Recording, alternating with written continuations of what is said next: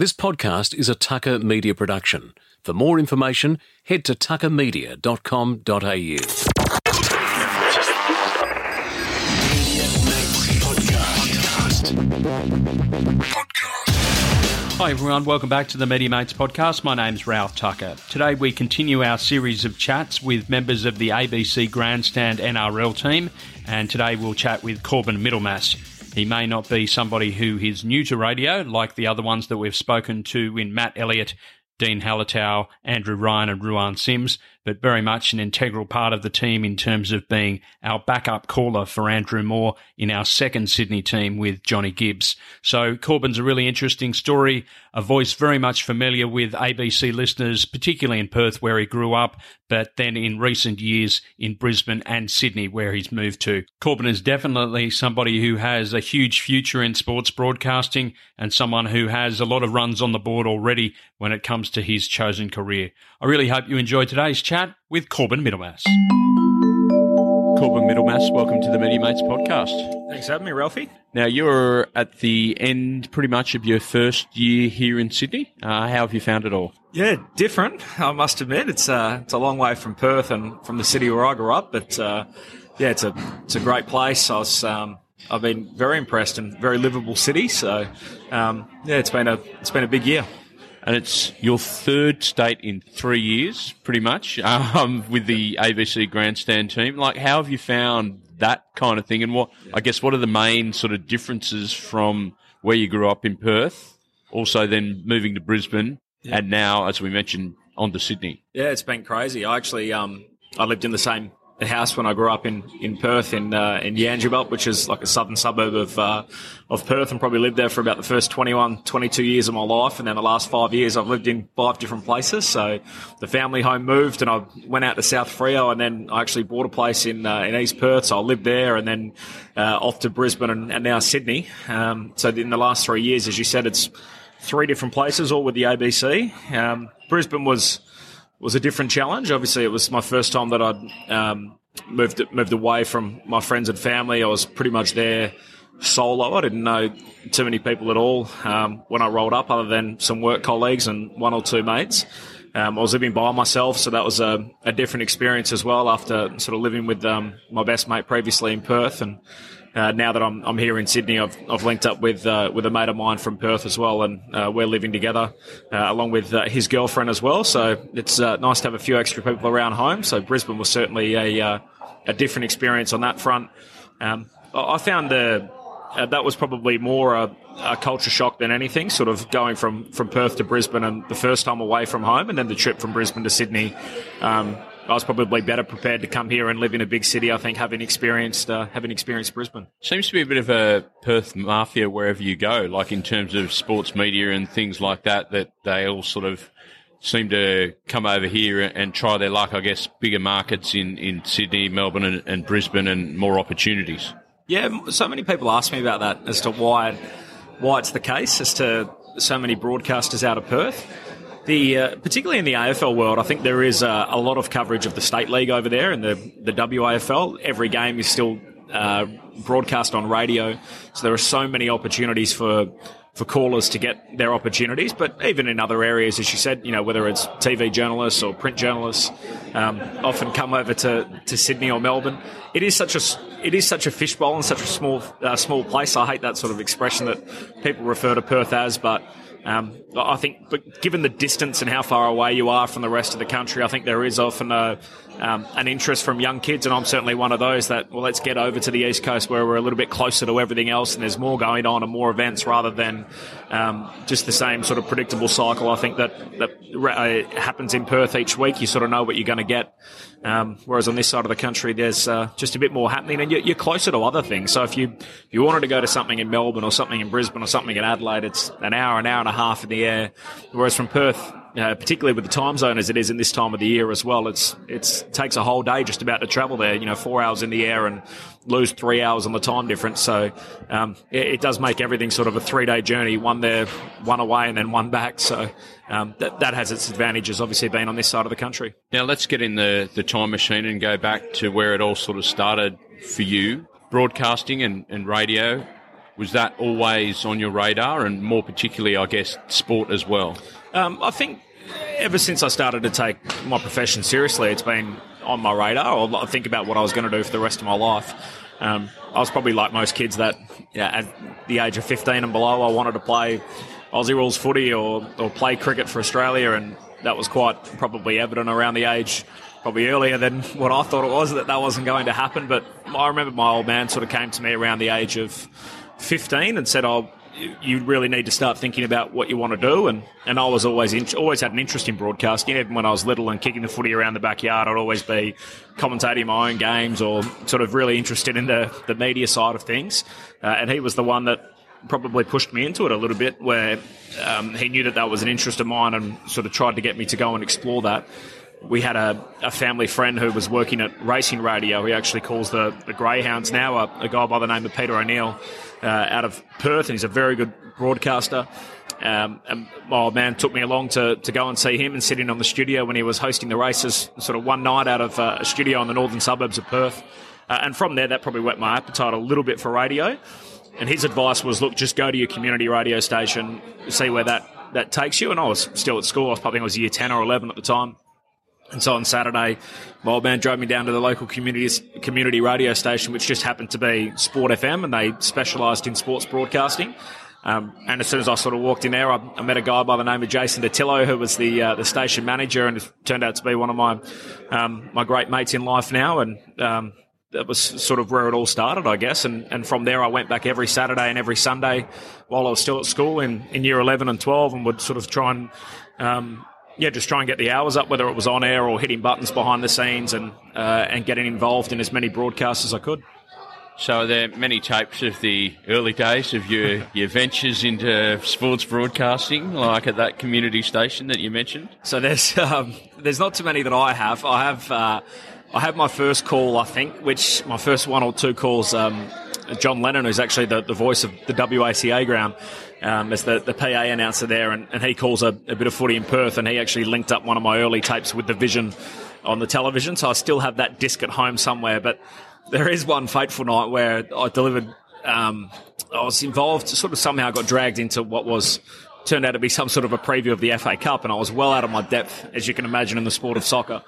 And I was on with two other blokes at the time, and the audio just went on and on and on. It was this 40-minute long, drawn-out dribble about absolutely nothing, and that wasn't one of my finest moments, and I sound very young on air at that particular stage. I probably was only 16, but a couple of my close mates in Brett Sprigg and Ben Cameron, they both ended up going to the same community station after I was there, and they've come across the tape numerous times, so I know it's still doing the rounds on the system somewhere. What do you learn from that first foray into radio? I mean, with community stations, you're pretty much left to your own devices, so it's about developing your own, I guess, style and coming up with a way of just developing everything. So it's your voice, it's your presentation, it's the whole box and dice, but generally not a lot of people there that will give you honest appraisal or feedback of how you're going. Yeah, I probably didn't even really get that until I got to the ABC, and I was lucky enough that I started with the ABC when I was 19, but from that point forward, I was almost just guessing, trying to do what I thought was right. And so I, just from sort of listening to other people's commentary and trying to sort of come up with my own style or my own way of doing things. And I'm sure if you listen to my tapes when I finished at Sport FM compared to sort of the way I'm broadcasting now, I would listen back to my own work and say there's 25 things wrong that I shouldn't have been doing. And I was lucky enough that, given the way that the boxes are located, and they're the same at just about every ground that you go to, where you have access to other people in other stations. And so even though I was calling the cricket for Sport FM at that time, I'd often sort of wander down to the ABC box and have a chat to Clint Weldon and Glenn Mitchell, who were with the ABC at that time. And Glenn luckily showed a lot of, as did Clint, but they both showed a lot of interest in me at a young age, and sort of could see that I was very keen, and I was obviously young at the time and had a fair bit to learn, and they took me under their wing a little bit, and Glenn used to get me into the ABC studios on a Wednesday, probably once a fortnight, which was really good during footy or cricket season, and I'd load up my tapes and have a listen to it in the ABC studio with Glenn, and And he was a brilliant teacher. He probably taught me a lot of the basics of what I needed to know about radio, and radio and sports broadcasting as to how to do it. And it was really a matter of stripping back everything that I'd done so far and start small and branch out. And so that was probably he was the main guy that was giving me the guidance, I think, as I went through as to what to focus on. So I guess you kind of didn't have a problem with going and asking for help or asking for advice and all of that sort of things. Whereas I kind of think a whole lot of young people these days come in and think they know it all, and these people there that are offering up their advice, they don't tend to take it on. Whereas you seem to be a bit of a sponge and wanted to absorb it all, and also just really, I guess, focus on getting better, which is often the best way, like being able to cop those early knocks and criticisms. Yeah, I remember doing a basketball game with Clint in the early days, and I got Glenn to listen back to the call, and it was the one time that I'd actually thought, probably early on at the ABC within my first few weeks, and I thought, I've nailed this. I've done a really good job calling the basketball on the weekend, and I was excited to go in and play the tape to Glenn. And within about the first 2.5 minutes of the broadcast, he'd picked out about 5 to 10 things that I needed to improve on. And it sort of stumped me a little bit, where I thought, wow, I thought I was sort of further advanced than that. And I think it's all about how you respond in those moments. Like if you sort of crack the shits and walk away and think, oh, well, you know, what would he know? Why is he sort of giving me that sort of feedback? Or if you take it on board and want to get better. And I remember Tim Lane told me very early on when I had a chat to him about these things is, you know, you sort of pick and choose the bits that you think is going to help mold you into a better broadcaster, but sort of listen and make sure you take as much advice from as many people as you can. And everything that Glenn said was 100% spot on, and you sort of go away and lick your wounds and come back and try and do a better job. But at the end of the day, that's going to make me a better broadcaster. It's not going to be some bloke patting me on the back telling me how well we're going, or what a great job you've done. You sort of want that constructive criticism to be the better caller that you can be. And I even find now this year's been another huge learning experience for me with obviously doing more and more of the rugby league, where I've called sort of 15, 20 games this year for the first time. I'm lucky enough to share an office with Andrew Moore, who is one of the best exponents of it. So the only way you're ever going to get better on these things is if you continually get feedback, and if you're honest with yourself. I think that's the other thing. Listen to your own work, and you'll pick up just about more than anyone else will, or as early as anyone else will, the bits that you don't like about it. It sounds as though that station in Perth, and I am aware of it, but were sort of unfamiliar with the depth of coverage that you sort of did, that it's very rare for a community station to embrace sport in such a way. So that was obviously something that you could just get those flying hours up until you come under the notice of people at the ABC. So it's not something that's common here on the East Coast. So I guess you owe a lot of credit to starting in that particular area, knowing that you could practice something that you wanted to do in a paid capacity. Yeah, it's very unusual to have that sort of setup. As you said, with community stations. And to actually go out to the actual events 100%. And having broadcast facilities available that you could use. It was phenomenal. And so in my time there, we did the Hopman Cup tennis. What else did we do? We did NBL basketball. There was WAFL football each week. We did Sheffield Shield cricket home and away games. So they travelled around the country, and I was lucky enough to do that for 2 years, where you'd fly to 5 different states to call, you know, a day's long or 4 days of Sheffield Shield cricket.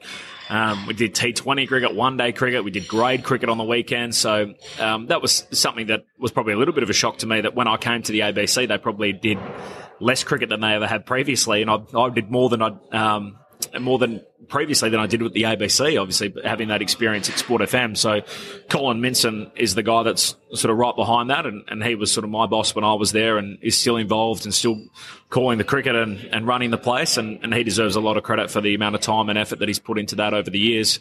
And the guy that I touched on earlier, Jason Patillo, who was the station manager when I got there, and I was very blessed that he was there my entire time, and he left sort of not long after I did. But he was a great guy to have at the station, to be able to sort of put everything together, and one of those guys behind the scenes that I think every station really needs. And he's developed into, it's as a result, our friendship's really developed, and we're still mates nowadays. But he's someone that doesn't like to take a lot of credit for anything that happens around the place, and always loves to take sort of the back seat on those things. But certainly in my career, I owe an enormous amount to him. I also guess the point that you mentioned earlier, the fact that you were able to sort of get on there and do that, gets you talking all the time. So, if something goes wrong, you just have to keep talking. So part of that is also developing that skill. Not only things were to fall apart and something happens, that you're able to sort of keep it together, and all of those great skills that people learn as broadcasters, because there is a lot of time involved in sport, because, the games are a set length, and in cricket, days at a time. So being able to have that skill to be able to, I guess, entertain, but then also be able to keep things moving along must have been something that you learnt pretty quickly in the early days. Yeah, 100%. And that's just trial and error. I mean, there's so many times where you get embarrassed in those moments, and I'm sure it still happens now with certain broadcasts, but it is something that allows you the opportunity to just get, as you said earlier, get the flying hours up and understand how to better handle those moments when they come along.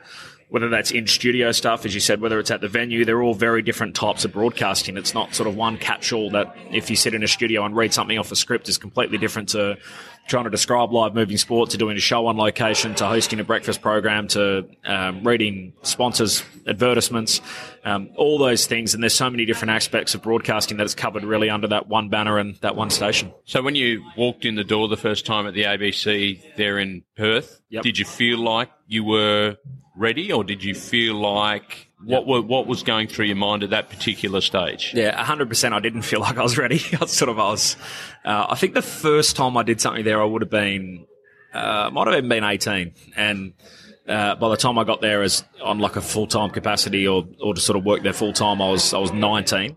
And I remember doing a boundary riding gig quite early, and I was doing some boundary riding spots before I'd sort of gone there full time. And I remember sitting on the boundary line one night, must have been a Friday night game, and I think Essendon were playing, who are my team, and I was shaking during my first cross, and I remember sort of eventually spitting the words out, and I was sort of sitting there so nervous. And I think Tanya Armstrong, who was sitting next to me, doyen of the industry for 20 odd years or whatever, and I'd grown up watching Tanya on TV and very broadcast, and she was so relaxed and very friendly to me, and I was sitting there shaking. I thought, I'm not going to be able to do this. Like, what happens if I can never get past these nerves, and I'm always going to be this way whenever I go and speak on the ABC? Because I was thinking about how many people were listening and where I am when I'm listening to the ABC broadcast, and if your mind's in that sort of space, you're nowhere. Like, you're absolutely shot. And it probably took me about 2 or 3 goes to actually realise, to try and get out of that and just focus on what I'm doing and try to do it to the best of my ability. But again, that takes time too. And luckily I was able to shake that off at some point. But yeah, there were certainly moments when I first got there where I thought, is this how I'm going to be forever now? Am I ever going to be able to actually step up and be able to work at an organisation like this? Or is it all going to fall apart? And I'm sort of going to end up back where I started. I kind of thought I got there very quickly, where I was sort of building towards that at Sport FM, and I was happy enough to sort of stay at that station for a little bit longer and keep doing what I was doing. And but luckily, when sort of Glenn rang me and asked me to come along, and initially it was only for a 6-month contract. It'd come for 6 months and see how you go. I obviously wasn't going to turn that down. You mentioned Glenn there, and you mentioned Clint Wheeldon a little bit earlier. He sort of did you in reverse, grew up here in Sydney and then moved to Perth, to like an unfamiliar sort of territory. Glenn, as you mentioned, just a wealth of knowledge as a broadcaster, well respected in the industry, covered numerous cricket tours, Olympic Games, all of those things. Just one of those really familiar voices on the ABC that you just get used to hearing. What was it like when you started working alongside somebody who has that? I guess they have like all these people do, they have like a presence and a way about them. What was that like for you? Yeah, it was great. He was really good with me early. And when I say early, I probably only worked with him from February till May, I think it was, probably till the end of May. And then he resigned not long after that. But as I said, he taught me sort of just about everything that I knew, the basic principles of broadcasting, which sort of still hold me in good stead. And I try to pass them on to anyone that sort of asks me for advice about sort of just trying to describe live moving sport and the the basics that you should follow. But we had a lot of fun in the office. He's sort of a very similar sort of character to I am. We have a very similar sense of humour. So yeah, the times that we sort of got there, he sort of took me under his wing a little bit, I think, and was really invested in making sure that I could become the best broadcaster that I could be. And Clint Wilden was exactly the same, where I think he was the one that initially put my name forward to Glenn and suggested that sort of I was on the radar and I was doing these things, and I'd come and spoken to him. So but both of them are obviously hugely, or been a huge help in my career. And it was a little bit odd, where Glenn was obviously in particular was someone that I grew up listening to, being a Perth boy and growing up listening to ABC Radio, whether it's sort of the national coverage of the cricket or stuff locally. He was always a familiar voice I heard when I flicked on 720. The other thing is that when you walked in the door, you were quite young. Now, there's not a lot of people that sort of get the opportunities, I guess, that you were given early doors to sort of have a crack and have a go at things, because people kind of view that it takes some time to sort of build up those skills and get them going. And also the fact that, if you think about it, around the country, there's not many people in those jobs to do those things. So I guess you were fortunate in some ways, like you say, that local radio would often cover local football and local cricket and things like that, whereas here on the East Coast, not so much. So people that are looking to get that opportunity, it may take them like some time, or they may get it through another path. So getting a job at a radio station, working in the newsroom or something like that, and then pushing their cause towards going down the broadcasting path or hosting path. Yeah, I was extremely fortunate to be in at the age that I am, and even now I'm 26, and sort of I look around the office or the industry, and there's very few people my age now, and I've been doing it for 7 years. So I was very blessed to have had that opportunity at such a young age. And I think if I didn't have those hours actually calling sort of live moving sport at community radio and being able to do that sort of when I was still at school, there's certainly no way that I'd be in the opportunity or had the opportunities that I have had now. And just through circumstance, I think really where I was almost in the right place at the right time. And obviously the way that Glenn departed the ABC was, it was a pretty heavy time for all of us, that were there. And I guess the sort of the knock on from that was I probably got way more opportunities before my time. Firstly, to even be in a junior role in that sort of department at 19 was huge. And then halfway through the year to sort of be asked to step up and call, AFL footy each week. And I was doing sports talk sort of not long before that and hosting sort of a talkback based program which goes around the state at the age of 20. There were certainly times where I thought, wow, I'm certainly, I don't have the runs on the board to be doing this. So it was certainly overwhelming at times that I was in these positions really before I thought I was ever going to be there. And then obviously just trying to have to do the best job that I can do on the run. I can try and go back and learn as much as I can as I'm going, but obviously I'm going to have blind spots for things along the way, but just due to the fact that I haven't lived through as many moments as probably what even our listeners have and people that are contributing to the show. So I always found that a little overwhelming, where you're sort of on air talking to guys that played before I was born and stuff, where you're trying to sort of recount their career or things that they've been through to try and get them to contribute to debates. Take me through that side of things, even with the listeners as well, conducting a talkback program, like you say, trying to keep up with their recollection of great moments or things that they remember, or comparing rule changes in different eras. That must have been a real sort of steep learning curve for you to sort of think, wow, I've got to have these intelligent conversations with these people that are so much older than me and are so much more experienced, even in the case of a listener. Yeah, I was very lucky with the people I worked with. So the guys, I think, always had an understanding of that. I had a really close friendship with Ken Judge, who was sort of the main guy on our sports talk program, and really the show was about Judgy.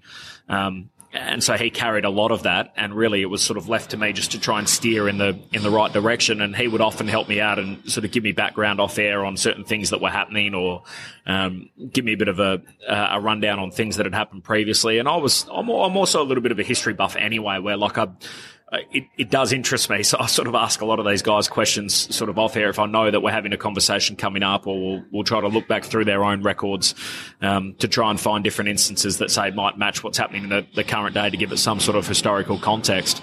Kim Hughes was the same. So we had Kim Hughes during the summer months, and he's such that character that, again, the show was about him. So it's not so much needing me to give an awful lot of opinions the same way that, say, someone like Glenn Mitchell would have done, or George Grillisich before him, or Dennis Cometti before him, because they were these great characters and great broadcasters that sort of had their own standing in the community, and because of the years that they'd done and the wealth of knowledge they had, I think at that stage I was lucky that because I was with those big personalities that I could deflect a lot of things onto them, and they were both sort of had the media nous to be able to pick it up and cover for me in those instances where I was caught out a little bit because of my background.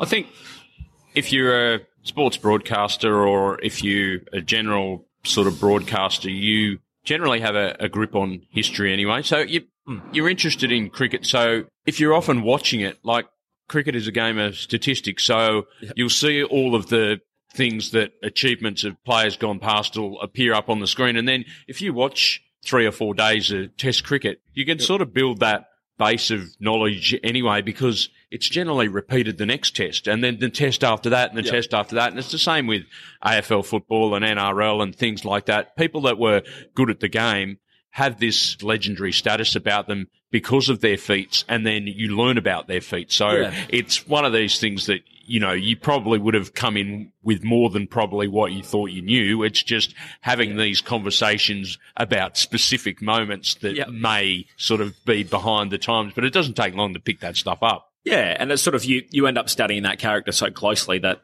you sort of, I think by the end of his career and the times and the beers that I shared with Judgy, I knew just about every teammate that he played with and every game that he played in. But you do pick them up along the way. But I think that's a huge part of it, is just the relationships too that you form during those times. And as I said, I was very lucky to work with the people that I did and the characters that we had. I think Terry Alderman has obviously been doing cricket for a long time at the ABC, and I worked with him a lot, sort of doing updates at the Wacker. And cricket is that sort of game where there's so much downtime where you end up sitting there in the box and just having those conversations with the guys that you work with. And that's the part of it, I think, that makes our job so special, is that you get to sit there and have a conversation about cricket with guys like Terry Alderman and Kim Hughes and Wayne Clark and blokes that have played at the absolute highest level, and the same sort of conversations that you'd have with your mates around a barbecue during summer. Was that a moment that you ever sort of pinched yourself and thought, just this bloke here, just this Neville, just talking to these absolute like legends of WA cricket and Australian cricket, and I guess same with AFL as well? Like, is it ever sort of you sit there and you have that pinch me moment where you just think, how cool's this? It is such a weird industry where you get so caught up in what you're doing day to day that we don't have as many of those moments as you should.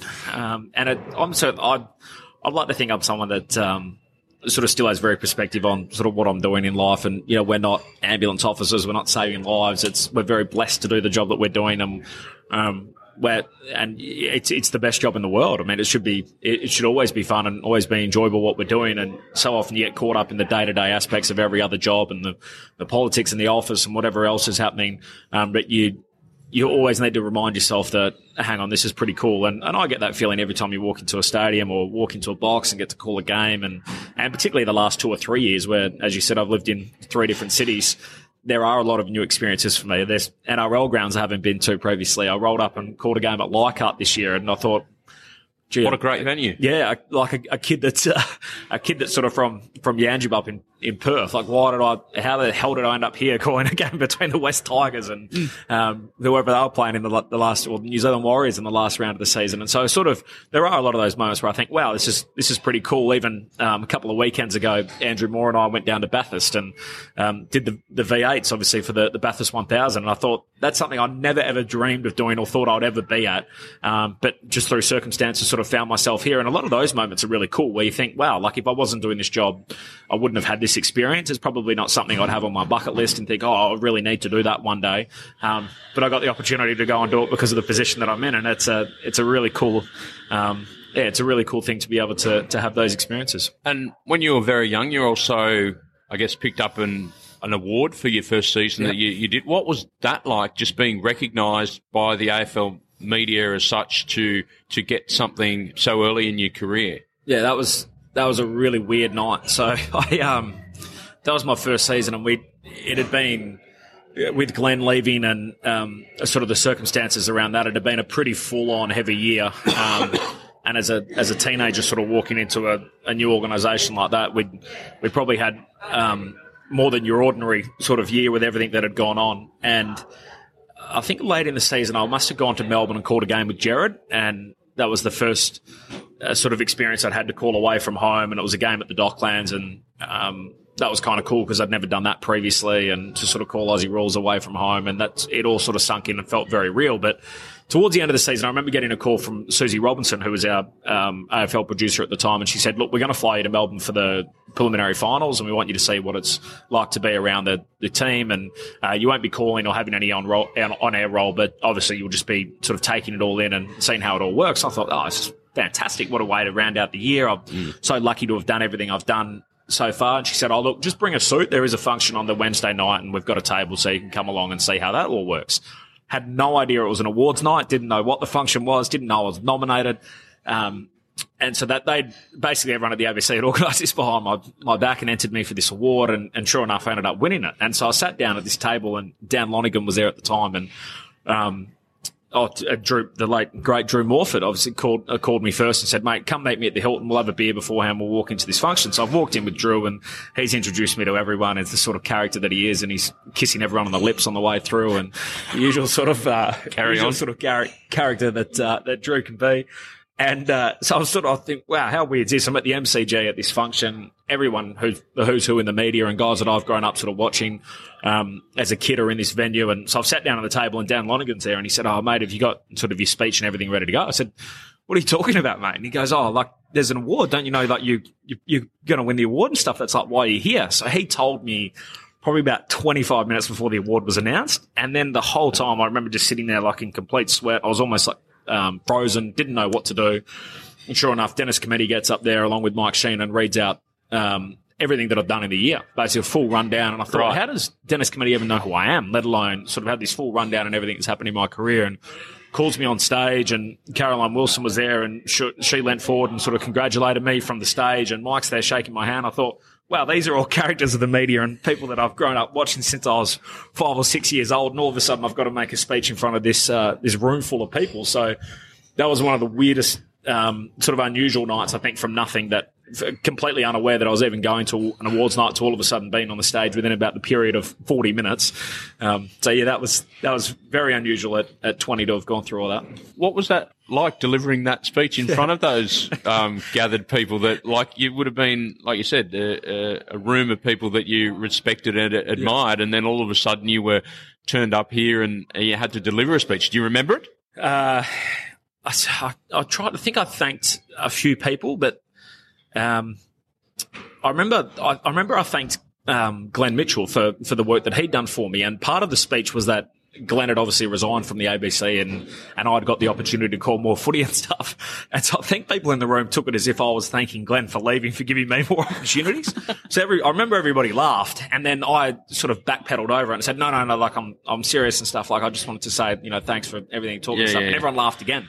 And I thought, just forget it. I was like, let's move on to the next point and stuff. And so I was sort of, and I was probably I was a little more shy than I am now and stuff. So I was a little bit taken aback by the whole thing, and then sort of just tried to get off the stage as quickly as I could. But I don't remember a lot more of the speech other than that. It sort of all went very quickly. Something like that is something that the AFL does really well in terms of, I guess, not only the recognition of milestones of players, but also of media. It's not something that the NRL is particularly good at. Is that something that whole culture thing at the AFL, is that something that, I guess, draws people to it, or how do you feel in that situation? It was a really cool night for me as someone who's 20 or whatever to have gone through that, and it does feel a little bit... It was like a media rising star award, is that right? Yeah. So you kind of feel a little bit like... it does feel like a very welcoming thing into the industry, but I think every organisation has healthy respect for each other in the AFL, that you still sort of knock shoulders with other people in the corridors, and everyone sort of chats and you see each other from time to time. So there is that, I think, healthy respect and and sort of friendship between the two stations. And a lot of people sort of cross over, and you know everyone from every other network. So that they do that well. I think the awards, that award in particular is something they do really well. And some of the past winners and the guys that have won it even since I have sort of gone on to do some really great things in the media. But I find awards are sort of they are what they are. I think when you win, they're fantastic, and the judges have got it spot on. And when you don't win, they've made a mistake, and it's all rigged. So that I think it's fantastic to win. It's really nice to be judged by your peers in that way. But I think it's also you can get stuck and caught into this sort of this riptide somewhat if you're continuing trying to compete and chase awards year on year. So I think I was very lucky that I won a few awards when I was younger, and then I went a bunch of years and didn't win any awards and stuff. So I think when you're younger, you sort of find yourself sort of always trying to keep track on who wins what and where you sit in the overall picture of things. But I think you take them for what they're worth. I guess it's also good from a point of view is, like you said, you see everybody there, you're able to sort of rub shoulders with them, have conversations with different people. How much of that was important for your broadcasting as well, to actually talk to older people? Because, like you said, you entered the game quite young, so developing these relationships with older people is key to what a good broadcaster can be, and having that with a co-commentator or having that with someone that you're going to talk to on a regular basis on a sports show. Yeah, 100%. I remember vividly Jared said to me that night, and I think he did 360, and so he sort of came afterwards. Make sure you go around to the room and you chat to as many people as you can. Like, everyone knows who you are. You've just been on stage. You've won the award. You're fresh in everyone's mind. Take that as an opportunity, basically, to go and introduce yourself to people and get to know as many people as you can in the industry. And I thought, well, great advice. And I tried to do that as much as I could that night, and sort of get around and say hello to as many people as I could, and introduce myself to... Without being too gushing, I guess. Yeah. It's just sort of...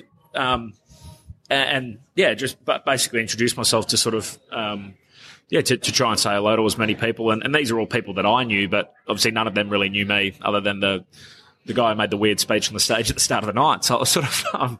in that sense, I thought that was really good advice, and a chance to try and go and meet as many people as I can, and just so then when I come across them in the future that there's someone that's sort of known to them, and I'm around. What sort of advice do you get from somebody like Jared Waitley on calling games of AFL football? Because he's a guy that's obviously built up this reputation over a great number of years as an accomplished broadcaster. What do you get from somebody like him? A lot of different things. I get it. I guess it depends.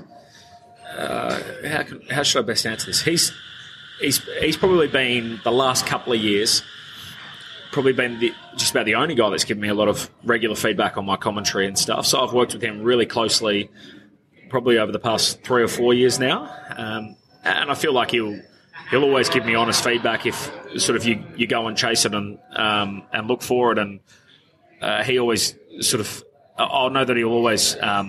He's always trying to help my career as much as he can. So it's one of those things where, as we probably touched on earlier, like, I've never been someone that's been worried to ask for feedback or get any blunt criticism when it comes my way either. I probably learn better in those moments, I think, than I would if someone tries to sort of disguise it. I'm only ever looking for, not so much the negative, but I'm only looking for what's the bit that I can improve on. Don't worry about telling me all the things that I'm doing the well. Good stuff, yeah. I'd rather hear, right, what needs to change? Why am I doing that differently? How can I go about it? And I remember Jared sort of said to me probably 3 or 4 years ago now about the amount of stats that I put into my commentary, and it got to a point where it was just getting ridiculous. And it was like, I know I was someone that I always prepare as much as I can and chase as many stats and figures and numbers. But it got to the point where I was trying to use them at places where they just shouldn't be used in the commentary. And so G was always very much like, mate, it's actually detracting from your commentary that you don't need to mention as many stats and figures and everything in every time someone takes a mark and goes back to the back. So, Tucker takes a mark, rolls into the back pocket or whatever, about to take his kick. He's played 18 games this year and kicked so many goals or whatever. And so, who cares? Like, it's just irrelevant sort of information chucked in the middle of nowhere. And that was something that it actually took me a little while to break that habit. And I feel like now I'm sort of giving less and less of that information. But he's a really good ear to be able to pick certain stuff up in your commentary, and always does it in a way that is it's sort of this is what I think of it. You sort of do whatever you want to do, sort of thing. Like constructive without being overbearing. Yeah, and I remember him saying to me at the time that, mate, this is just my observation. If you want to sort of go down that path and be that sort of commentator, sort of do your thing, it's sort of. But I think you would be sort of much better served, just sort of limiting that a little bit. Did you feel as though in the preparation that you were doing that you had to get in all of the prep? Was that the sort of mindset behind it? Because I know what a lot of you guys do, and it's people outside the industry don't understand that at the end of the day, it still is a job, and you have to research and put so much time into the prep and the homework and doing everything so that on game day it comes out like it's a knowledgeable broadcast. Because the last thing you don't want, Joe Blogs from down the street taking a pot shot at you on Twitter because you've stuffed up a stat. So there's got to be, I guess, that element of preparation, but without being over the top. And I guess someone like a Bruce McAvaney is a great example. He might have pages upon pages of stuff to refer to, but might only refer to a third of those things. Is that sort of where you were at with it all? Oh, I think I did a lot of prep, but I think I just thought it was interesting. So I think if I had some background and it turns out that some players' sister played for the Australian Opals at the recent Olympics or whatever, I was like, I need to get that information in because that's an interesting stat, and I'll chuck that in wherever I could. Where if the bloke was lining up to say kick a goal, which was going to put his team ahead in the third quarter, and there's been a huge momentum swing in the game, who cares who his sister is, who plays with the Opals or whatever? And I couldn't. It's picking your moments. Yeah, I just couldn't quite get it initially that it was like, mate, that's so irrelevant to the story of the game right now as to what's happening. And the average listener that's on the street, they want to follow the game. They're listening because they're worried about what happens in the 2 hours from when the siren starts at the end till when the siren goes at the end, or the ball bounce at the start to when the siren goes at the end of the game. They're interested there. That's the story. That's what we're trying to tell. Who cares what you've looked up on the computer and sort of learnt during the week? Like, all that sort of stuff is important to and helpful to sort of get an understanding and background of the player, but not at the expense of actually telling the story of the game. But that's our main job, and that was the part I think that I was a little slow to pick up on the way through, and something that Jared really helped me with really over the past couple of years, and it's something I think that I'm still just trying to gather, and particularly in sports like rugby league now, where it doesn't come naturally to me as much as other sports do, to sort of have to realise that, right, this is a key moment in the game, this is where I need to switch on, this is what should be emphasised, and all this is just sort of rubbish that's happening in the background and isn't as important, where it's sort of time to go to the expert and sort of get his analysis here, or we can work in other stuff at these particular times. And just being able to pick that, that's a big moment, and that's really important, which is something which obviously comes more naturally to me in cricket and Aussie rules and basketball and sports that I've grown up on. Do you have a favourite expert that you've worked with over the years? Yeah. Probably Ken Judge, just because of our relationship outside of work. And I think a lot of that came across on air. We did sports talk together. We called the footy together. We called TV footy together before that. And when I was living at South Fremantle and he was living in North Freo, we would spend an awful lot of time together every weekend, and he took a lot of interest in me and Ben Cameron, who's my best mate. And we had countless times sort of catching up with him and sitting on his balcony and having a few beers and just talking about the industry and his coaching experience and his playing experience. And I was in a really unusual position where I only knew Judgy when he was terminally ill, so I always knew that at some point, obviously, he was going to pass. And given that he was battling his multiple myeloma at the time, it was really weird that I grew closer and closer with him every day, and I knew that at some point I was never going to know him as well as I did until the moment that he passed. And that was really hard, and I think it's still really hard for us. And for Judgy was the sort of guy that he sort of had a very close group of friends, and he had a big group of friends, but he asked, I think I remember someone sort of saying at his funeral that he asked a lot of his friends but expected a lot back, and that was the sort of guy that he was. He was like incredibly loyal to his inner circle. And I was lucky enough for whatever reason to be in it, and that he sort of took an interest in me. And I think that the time that it matched up for me to go to Brisbane was the same time that the footy season was coming around again, and that would have been the first year without Judgy. He passed in January. And I think had I stayed, that would have been a lot tougher to actually roll into the studio every Saturday and present Sports Talk without him, and go to Subiaco and call the footy and Judgy's not there in the corner. And so I don't know if it was so much running away from it, but it was just the timing that matched up that I didn't have to go back and do all that without him. So, I think about him a lot, even now. Would have been a difficult time for you as well in terms of just you being on the rise and him sort of being at the back end of his career and his life. What was that like to deal with from a personal sense and a professional sense? Yeah, it was, he gave me a lot of advice, and the night that she'll sort of hate me saying widow, but his wife, Annette, came to my going away drinks, and I sort of wasn't overly expecting her to go, and it sort of, as I said, it was only a couple of months after Judgy passed, and I remember her saying to me that night that Judgy would have been really proud and really would have wanted you to go and everything, and that meant a lot to me at the time. That it was sort of something that, as I said, I wasn't sort of expecting that night, but has always sort of stuck with me, and he was always pressing my case and my career, and always wanted me to be the best that I could, and just do things that would always would always help me further. Like whether he was good mates with Mike Sheen. I remember one day sort of when we were in Melbourne, we sort of went round to Mike's house and he sort of gave me advice on my career, and he would always be doing everything he could just to try and think, this will help Corbin in this situation, so I'll give him a ring and bring him along to this function because he might meet some people here. And it was always a big one in that sense that to sort of look after your relationships and sort of look after people and sort of people that were in his circle, that he would do as much to try and bring them together to help one another. So having a mentor as such like that who would always be looking for your best interest, that sort of changed the way that you sort of approach things as well, like in terms of your life and different things that you do? Yeah, I think we're probably similar characters in a way, where I'd probably consider myself like that. I think if people met me from the outside and didn't know me, they'll probably think I'm a little bit prickly, which is, I guess, what some people said about Judgy. And yet I feel like if sort of you're one of my mates, you're one of my crew.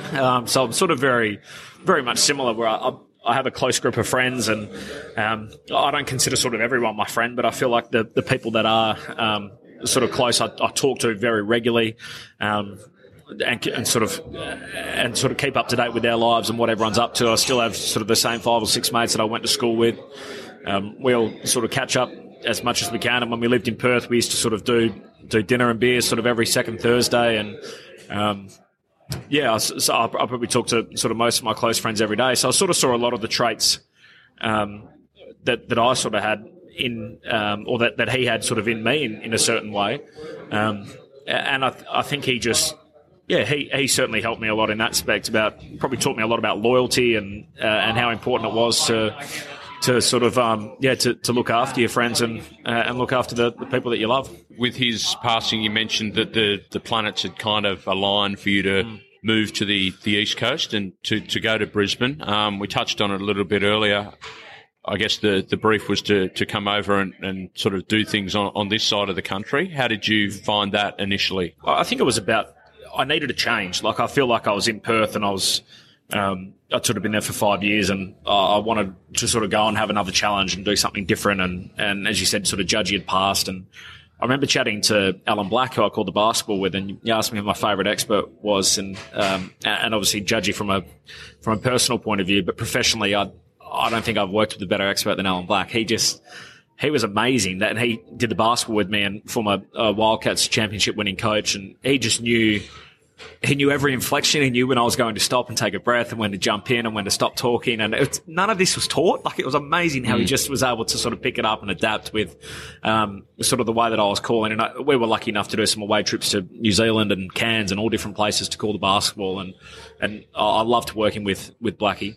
And I remember chatting to him when I was away in Illawarra, and he was a guy that got sacked from the Wildcats the first time, went and coached Illawarra, then moved to Sydney, so chose to sort of leave the small market team to go and coach the Kings. And he spoke about how he regretted that move, but then ended up back at the Wildcats eventually, and just the different moves that someone like that in a professional sense would have made through different teams. And he put it to me in a way that, mate, it doesn't have to be forever. Go, see what it's like. If you don't like it, come back and continue on in Perth. You know what's happening here. Why don't you just go for a year and a half and And the best bit of advice that he gave me was just follow your gut. If whatever your gut feel is, and I wanted to go to Brisbane, and I think in the end I sort of followed that through. But the challenge that it represented was probably more. There was a little bit of NRL, but it was more just everything was different. It was a different city. It was didn't have the comforts of home, didn't have as much of a support network, my friendship circle. So I think all those things, as much as anything, were the biggest challenge. It sort of made me grow up a lot as a person, as much as a broadcaster. And then to make the trip to Sydney, some 12 months later, I guess a different challenge in itself, given the fact that the reason that you were sort of brought down here was to call more NRL, obviously to be based here, to be looking after Sydney Swans and GWS Giants from an AFL perspective, but also to, I guess, harness those skills even more in a sport that, well, you're not completely unfamiliar with, but from a calling sense, what's that been like this year to take on a challenge like that? Yeah, pretty daunting, to be honest. It's been a much bigger workload than I've ever had previously. Even when I was in Brisbane, I might have called 6 games a year. I did a couple of NRL games when I was in Perth, but you almost treat those like assignments where you do as much work as you can in preparation and call the game, and then you forget about the NRL and you pick it up when you need to call next. Whereas this was following sort of the storylines week in, week out, because some weekends I'll be calling 2 games, other weekends I wouldn't be calling any, and while following the AFL sort of week to week as well, and what was happening there. So, there was a lot of extra work involved. I felt the pressure a little bit too, in the sense that you're obviously working in a city where it is NRL heartland. Andrew Moore's part of the other team, who I think Andrew calls, it was sort of put to me recently by one of our other broadcasters that sort of Andrew calls NRL, I think, just as well as anyone calls any sport. He's an amazing broadcaster at how he does rugby league, and I thought, wow, this is going to sound very different when Andrew goes from calling a game and then all of a sudden the network comes and joins my game, and if I'm not calling at a certain standard, that's going to have a knock-on effect for Andrew and his team and for the entire network. So I didn't obviously want the disparity to be too great, or even greater than what it was already going to be between sort of crossing from one game to the other. So, and I was lucky enough that he was sort of very open to trying to give me as much feedback and as much advice as I can along the way. What is the main difference in calling AFL to NRL? Because not a lot of guys do it across the country. Quinton Hull does it in Brisbane for us. Brenton Speed does it on TV for Fox Sports. And that's pretty much just about it. So what are the main differences in calling AFL to NRL? It's a very good question. The NRL obviously moves in a grid a bit more, so you kind of it helps that the game's not 360 the same way that Aussie rules is. So I think it's an advantage for me that I've grown up calling Aussie rules and then picked up rugby league secondary. I'm not sure how you would go calling rugby league to start with and then happening to go the other way to call Aussie rules footy. So I think that's so really I knew the Aussie rules stuff sort of inside out, and then so as far as picking up players and understanding where they were on the ground, and so I guess it's just the nuances with the rugby league that caught me out all the time. Is every time there was a rule that might come up once every 4 weeks, I obviously wouldn't have a background of that.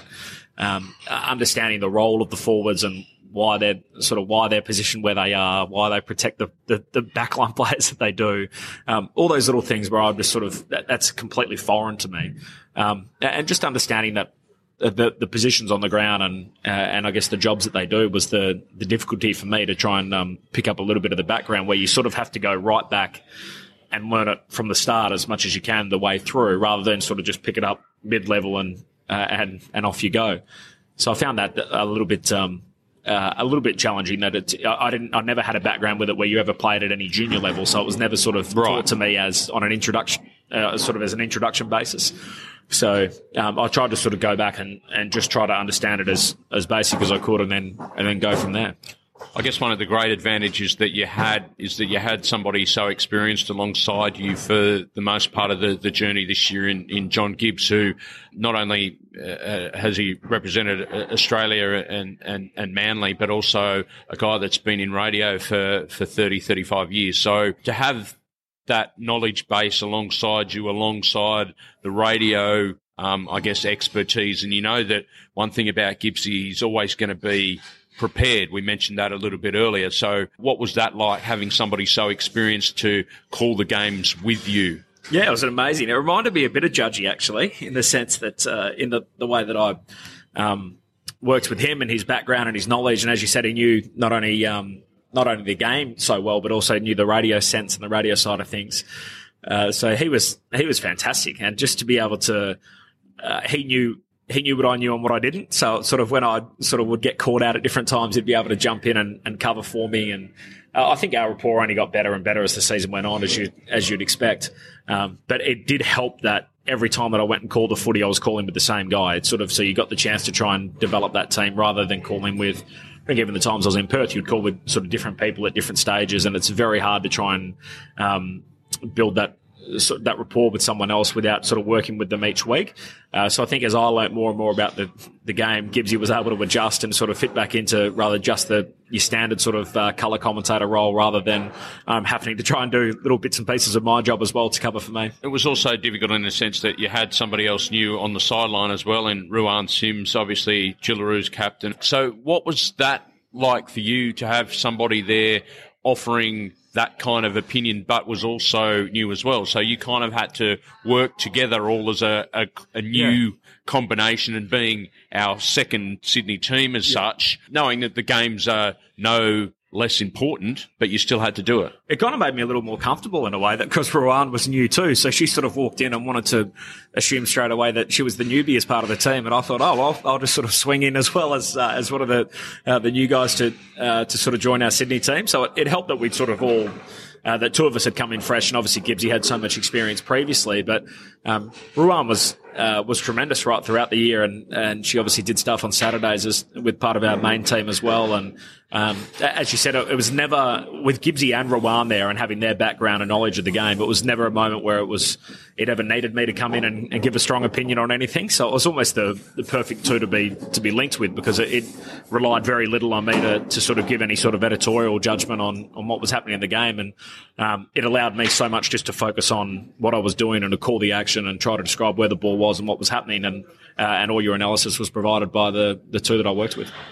So I guess that's the thing as well. It's like you mentioned before, AFL, there's a lot of stuff that happens off the ball, whereas if you can sort of centralise your focus towards where the ball is, you're always going to be okay in an NRL sense. It's just the technicalities and the nuances of the game that might trip you up from time to time. Yeah, and just learning a whole bunch of new players. Like, I'm sure next year I'll be better suited for that than I was this time around, but there'd be games this year where I'd call...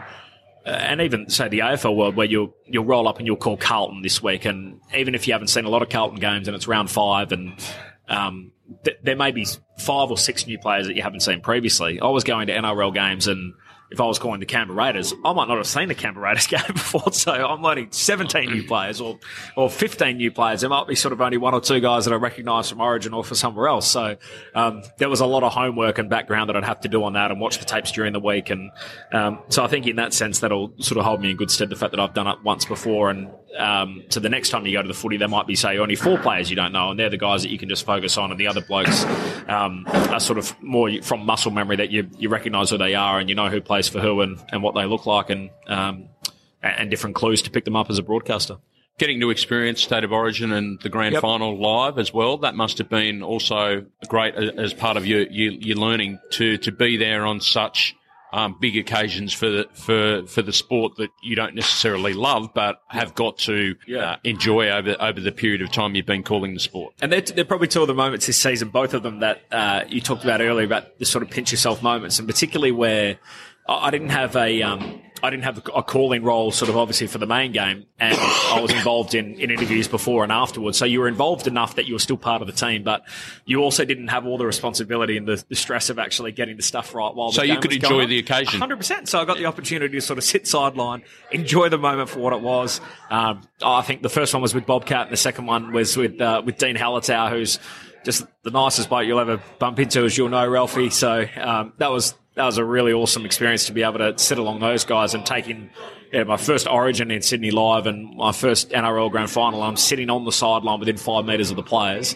That was something pretty special. Because there's also a number of strings to your bow. We've sort of mentioned basketball a few times. Boxing's also a sport that you're very passionate about. Yep. Combining all of these sports and being able to call them and put them in the kit bag and being able to say that you can do that, that's obviously something that you're going to look to continue to work upon as you progress through your career? Yeah, I think so. We're lucky here at the ABC where we do have the opportunity to call a lot of those sports, and the Olympics is obviously one thing that, as a sports fan, I'm obviously very passionate about. I think like a lot of fans, and it's obviously the pinnacle really of sport every 4 years when it swings around.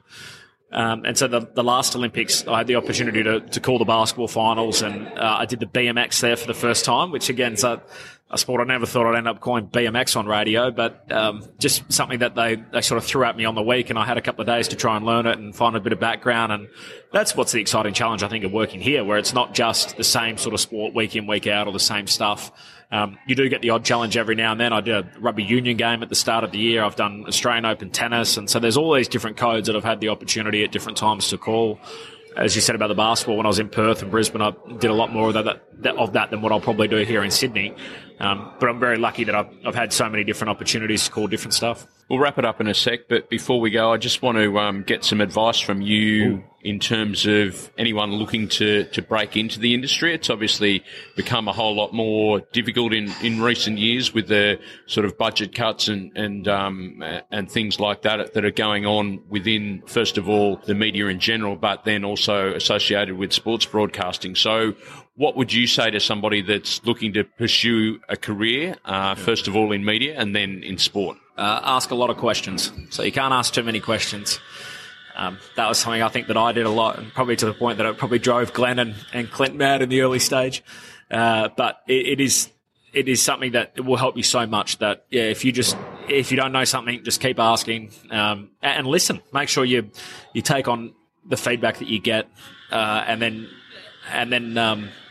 go about sort of deciding where that sort of helps you from there. But if you can sort of listen back to your own work out what's going wrong, and then ask people for advice along the way, you'll be surprised how many people in the industry are actually willing to help you. I can't remember bumping into too many people and them saying, or if any, in the industry, and said, no, I'm not interested in listening to your work. I'm not interested in helping you. And it's amazing how many sort of young kids nowadays that it's not really part of their kit bag, where they don't want to go and ask too many people for advice and sort of plug away and then can't work out why they're getting opportunities. You'd be surprised if you sort of just reach out to someone, how many people are willing to sort of offer you a little bit of advice along the way. Corbin Middlemas, thanks very much for your time. Thanks for having me, Ralphie. Anytime.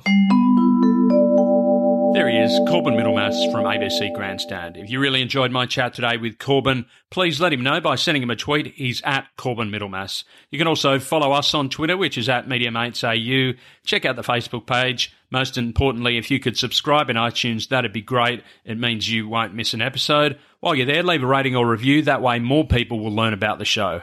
Until next time, I'm Ralph Tucker, and this has been the Media Mates Podcast.